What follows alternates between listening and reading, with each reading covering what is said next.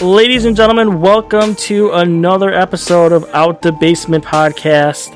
I am your co-host, Chad DeDominicis, and as always, joined by the new nickname, Tony the Tiger, Anthony Sciandra. Anthony, what is going on, man? I'm doing good, Chad. Save for the nickname, I'm doing pretty great today. Very good, very good. So we're already running a little bit behind, so I don't want to keep our guests waiting here. So we'll get them on here really quick right away and get right to the fun stuff. So we have one of my, I guess to say, most exciting favorite guests we've had on here yet, and that is Sean Tierney, Charting Hockey, The Athletic, TSN Analytics. He is your hockey analytics guy on Twitter. Sean, man, how are you doing today? I'm doing well, guys. Thanks for having me on. So, Sean, I got to tell you, one of my things in 2018 was getting more into the analytics side of covering hockey.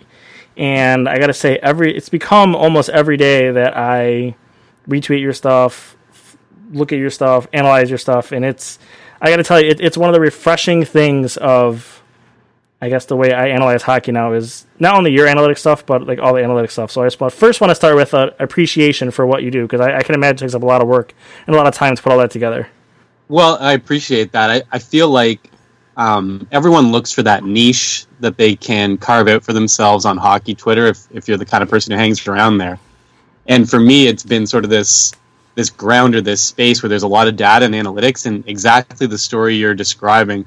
I want to be one of those voices for people that decide there's something to analytics. I want to dig into the sport deeper, and I just, you want to get started. You're not sure maybe where or what sources are the best place. And so for me, I want to be right at that kind of intersection where people can say, this is a place I can go. I understand what's being said here. And it kind of gives maybe, a new way or another way into enjoying the sport. So the normal first question we ask here, I guess I'll get the first question. I'll let Anthony get the second one this time around. How did it all get started for you? Where did you start? Where did you decide that you want to get into the analytics side of things? Well, there's sort of a short and long to this. So the maybe medium instead of long. My dad always ran a card shop in the town where we lived. And so I did a lot of, sort of involuntary labor for him and a lot of card sorting where you get to the backs of hockey cards and you're looking through stats. And, after years and years of doing that, you kind of get just sort of interested in the numbers that go with the people that you like and the players that you become attached to. So the numbers thing has been there, since an early age for me is something that really engages me. But in terms of the analytics itself or getting into the data that's out there, beyond just points and that sort of thing, I used to especially be a Leafs fan, and that's kind of faded as I've gotten deeper and deeper into the stat side. But I started from that, and when they signed David Booth, I just wanted to know, was it smart or was it not? And so I started digging and went through hockey Twitter and found every article I could. And the deeper and deeper I went, the more, there were links to different kinds of data that said this is smart or this isn't smart. And for me, I always think of that one transaction as kind of the tipping point for me where I said, there's more out there than I realized and I want to get into it. That's funny that David Booth is David Booth's the guy that started it all for you. That's We were waiting for that last week, right? We were waiting for that unique story, somebody, something out of the blue that got them inspired to, pursue their current path. That's pretty unique. Yeah, and I mean, I still, mentally at least send them a bottle of wine at Christmas, or I mean to every year. I don't know if they ever actually arrive, but, the intent is there. Yeah, obviously, you've got a pretty substantial following on Twitter. Your brand has grown, pretty exponentially, pretty quickly. How is it that you keep yourself motivated amid the success you're having and I guess staying goal-oriented moving forward? Yeah, I've been really fortunate in that, as I sort of touched on, I think the Viz side really goes well with the explosion of data that's happening in hockey right now. There's a lot of great data sources like Natural Stat Trick and Corsica and Evolving Wild. And these numbers of websites are growing all the time. And so in order for people to kind of get into that or to write blogs for themselves and have a picture to hook that data in, it's just sort of, there was an opening there in hockey Twitter for someone who was just sort of interested in maybe providing that. So for me, the motivation has been, I love the data myself. I'm a really visual learner personally.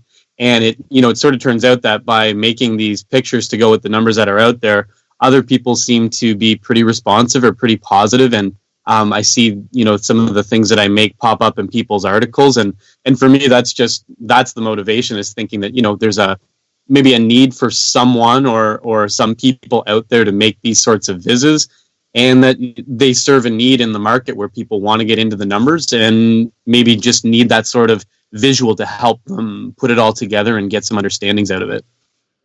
For sure, and actually that segues us perfectly into what we had lined up here for our next question. What is the hardest part you find of creating charts and the visual data for the average fan to understand, to I guess maximize your audience without being overly complicated? I think in terms of challenges on my end, there are ways to automate certain things, and to an extent I've really resisted that. I make a lot of graphs, and so every day I download manually the data that I use, either from Corsica, Money Puck, or wherever.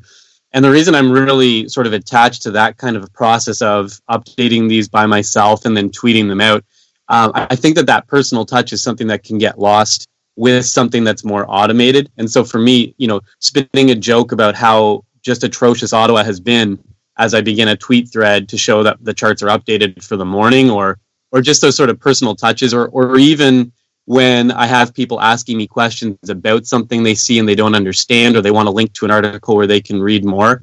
For those sorts of things and interactions to happen and be authentic, I kind of have to be present, and I enjoy the interaction too. So, the challenge goes right with the gain for me, which is I need to be there. I need to do it by hand. I need to be present in the activity. And so there's a time investment there, but I feel like the response has been really positive for me, and because I'm there for the interaction, I think maybe that's helped.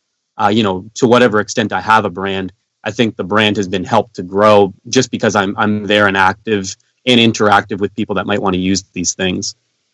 It's nice being here in Buffalo that this year isn't the like you said, it's Ottawa who started the funny jokes, where it's not. This year it's nice not being the Buffalo point and laugh. Oh, look at Buffalo, how bad they are. So I know the Buffalo's numbers aren't great, but that's one of the, I guess, upticks for us this year. Is this year it gets to be Ottawa, not, oh my God, look how bad Buffalo is. Okay, let's look at everybody else's numbers now. Right, and for a long time, Buffalo was kind of that low water benchmark where you would say this is the outer limit of how bad a team can be in the NHL this season, and everyone else is going to be better than this. And every sort of projection, every sort of stat that we have shows that this might not be a playoff team. Maybe they'll hang on at the edge of the playoffs, or maybe they won't. But even to be talking playoffs after the sort of wilderness the Sabres wandered through for a few seasons, it's been tremendous growth. You can see that there's a young core, and when you have names like Eichel and Dahlin and Skinner doing what he's doing, if he sticks in town, you can see the hope and the promise, and that wasn't exactly obvious for a couple of seasons. So yeah, it's Ottawa that's taking the brunt of the beating now, and the Sabres they're back into a place that is much more enjoyable for fans, I think. Right, definitely. So for me, when I post this data that it's analytical data that I wake up, there's going to be at least one or two people that comment back will go, yeah, okay, but my eyes tell me different. Like a big thing a lot of analytical guys get hit with. Well, you say all this data and number stuff, but I don't know, explain Carolina to me, and it's tough for things like that. But it's, the way I kind of do it now is, like, if I'm looking up a certain player or a certain team, I'll go look at the analytical data first, and then I'll all right, let me go watch them now and see if that matches up. And I'm just curious, from your perspective, somebody who's so deep in the numbers, do you still put a lot on the eye test, or are you more, since you're in it, are you more focused on the numbers, what the numbers tell you about players or by teams? I think to have legitimacy in the space, you have to be somebody, if you're into the numbers, you have to be somebody that loves to watch the game too. And so I'm not a lover of spreadsheets, and I'm not a computer or robot who got into this because there were more Excel files than I could imagine. For me, it's, the process of watching hockey is still the reason that I'm here and what I love to do. So one thing that maybe helps me get through sometimes is I watch a lot of hockey myself. I like to make GIFs of plays that I see that catch my eye, and I'll live tweet games when I'm watching things too. And on the one hand, it's just enjoyable to do, but on the other hand, I think it gives, certain authenticity to what I say, that, I'm really out there watching the games, and I'm a big fan of the sport, and I love to just watch and yell at my TV and do all the things that, normal non-robot people do. But because I'm watching, I think my response to the eye test versus analytics question is always, if you think the eye test has value, and it sure does, then why wouldn't you want everybody's eye test on every game all the time? And when you have that, you're talking about stats. You're talking about the data where nothing is missed. You've got eyes on every game at all times. It's the ultimate eye test in that it's all brought together into the data. So for me, I always say these are two things that instead of being opponents versus each other, they're really just one and the same, just maybe an extension of each other, and they really do fit together in the end. I'm so glad you explained it that way just now, because one of the, as someone like Chad who also uses, the advanced stats in their articles and tries to pool data to back up their claims, the biggest thing that I think people maybe misunderstand is that the eyeball test and analytics are not mutually exclusive. They're completely in relation with each other. So I feel like a lot of the time when someone says, well, wait a minute, what about the eyeball test? You can't go off the numbers. That's just their way of saying, I don't understand this.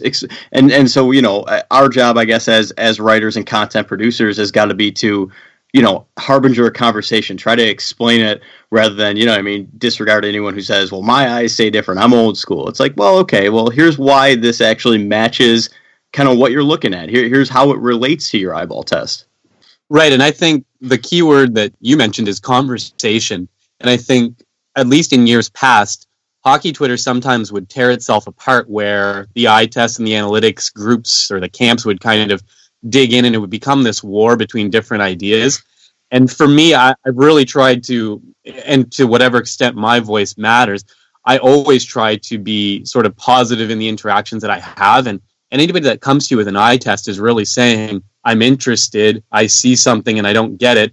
And if you can engage that person in a conversation, I think you're looking at a 99 out of 100 times that person is going to want to come towards more understanding if it's presented to them in a non-confrontational way. So, to the extent that people can produce content, if you can't deliver it to new people who might be interested, or maybe even convert somebody who might not have been interested otherwise, it doesn't have a lot of value. So for me, I love that you said the word conversation. I think hockey Twitter has become a place where that conversation can happen as long as people are sort of framing it the right way.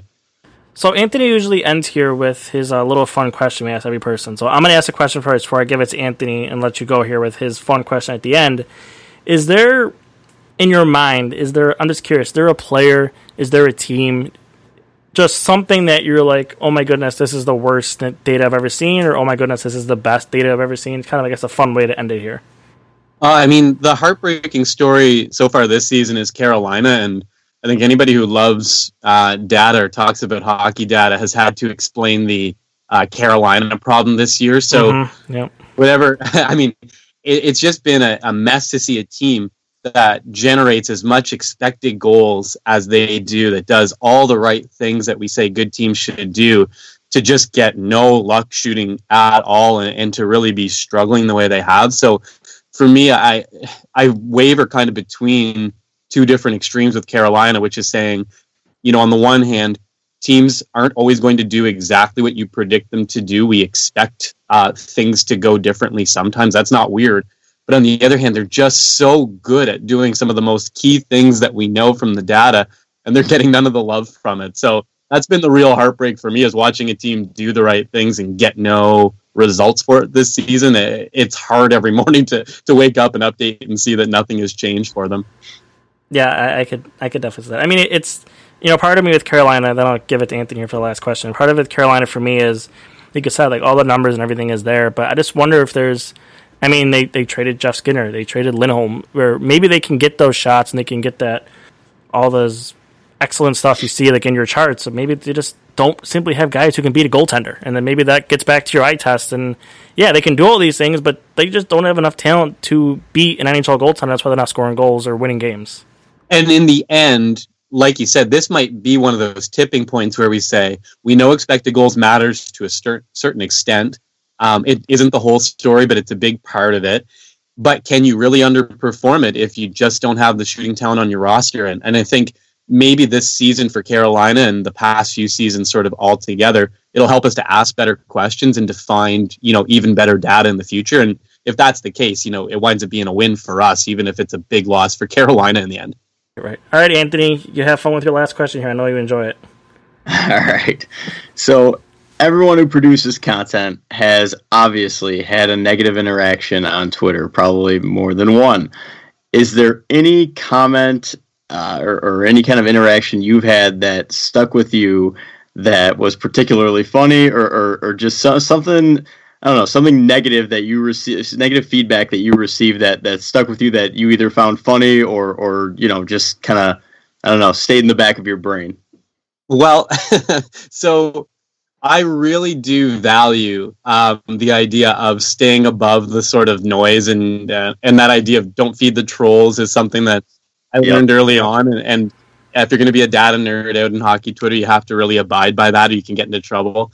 I guess if I was going to point out one, it's that especially the past year or so has been a big year of growth for me, and my audience has gotten a bit bigger, and so there's more people hanging around sometimes, which is great. And so, along with that, just about every day I have someone point out to me that I'm not an NHL coach, and so that always sticks in my head. I don't think I've really promoted myself in any way as an NHL head coach who does this for fun on the side, but anytime someone says something along those lines, I always think, okay, I mean, that's interesting, but no, I'm not a coach, and that's the most common critique I get, but like I've been trying to say, I try not to let anything, put a chink in the armor too much or whatever. It's just how it goes, and when people are interested in your stuff, you're going to get the trolls too, and that's maybe a sign of success, so that's okay. Yeah, that's funny. I actually got I put a comment on Twitter about Casey Middlestat today, and I got that very reply that was, well, that's why you write and Housley coaches, because you're wrong. And that was the reply back I got. So I can definitely feel where you're coming from with that one. So, Sean Tierney, if you're not following him on Twitter and you watch hockey, or, hockey is a passion for you, you're doing hockey wrong. So make sure you follow him if you're not at Charting Hockey. Again, Sean writes for Hockey Graphs, The Athletic, TSN.